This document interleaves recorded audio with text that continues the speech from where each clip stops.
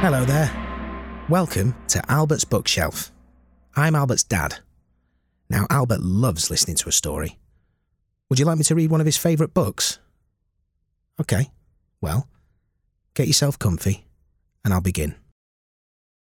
The Smeds and the Smoos by Julia Donaldson and Axel Scheffler. By a lubular lake on a far-off planet, there lived a young Smed, and her name was Janet. Not far away, on a humplety hill, there lived a young Smoo by the name of Bill.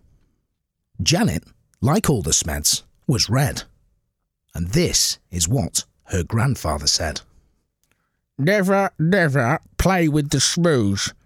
They sleep in holes, they wear strange shoes. They jump about like kangaroos. Never, never play with the Smoos. Bill, like the other Smoos, was blue, and these were the words of Grandmother Smoo. Never, never play with the Smeds. They have strange hair upon their heads. They sleep in funny things called beds. Never, never play with the Smeds. The Smeds on their lake liked nothing better than splashing about, getting wetter and wetter. But Janet grew bored with this watery play, and early one morning she tiptoed away. The Smoos jumped about on their humplety hill. They bounced up and down it and never stood still. But Bill was beginning to think, This is boring. So early one morning he set off exploring. Janet met Bill in the Werpular Wood, where the trockles grew tall and the glompoms smelled good. The two rubbed antennae and played all day long. She told him a story, he sang her a song. Then they climbed to the top of a gerberry coot and nibbled its juicy and jellyful fruit. Till who should disturb them but Grandfather Smed, shaking his fist as he angrily said, Never, never play with a Smoo. They're such a nasty shade of blue. For the 100th time I say to you, never, never play with a Smoo. Grandmother Smoo was close behind, and this is how she spoke her mind. Never, never play with a Smed. There's such a dreadful shade of red. I'll say again what I've always said. Never, never play with a Smed. Years went by on the far-off planet.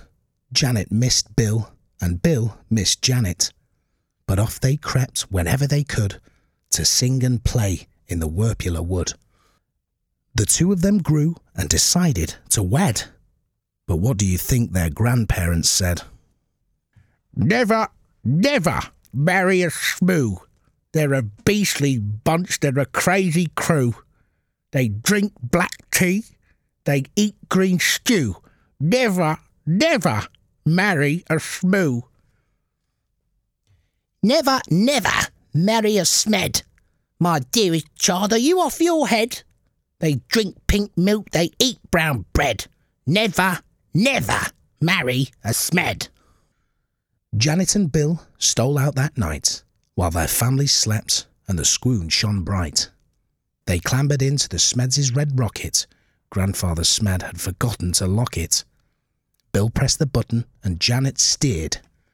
When their families woke, they had both disappeared. The Smeds said, Your Bill must have stolen our Janet and taken her off to a distant planet. The Smoos said, It's Janet who stole our Bill and lured him in from the humplety hill. The Smoos climbed into their rocket of blue, and they said to the Smeds, You'd better come too. Suspicious and scowling, they soared into space, till they reached planet Vumjum, a dry, dusty place. The Vums had long arms which they waved in the air, but they didn't have news of the runaway pair. The next stop was Lurgelstrop, covered in roses, and watered by beasts with small eyes and long noses. They touched down on Grimbletosh, coated in grime. They searched planet Glurch and found nothing but slime. One morning the Smoos found they'd run out of tea, so the Smeds shared their milk, which was pink as could be. Then Grandfather Smed said, "My hair needs a trim." and Grandfather Smoo kindly cut it for him. They landed on Skloop where the Skloopies wore kilts, then flew to Claboo where the Clabs walked on stilts. They searched all year long, then they searched longer still, but they didn't find Janet. They didn't find Bill. "Alas," said the Smoos, and the Smeds said, "Alack! We have failed in our quest. We had better turn back." So they turned and flew home to their very own planet, and far down below them they saw Bill and Janet. The rocket touched down and they ran to the wood where the trockles grew tall and the glompoms smelled good. And there in a glade by the rocket of red were the runaway Smoo and the runaway Smed. They'd got lost and flown home again, only to find that all of the others had left them behind.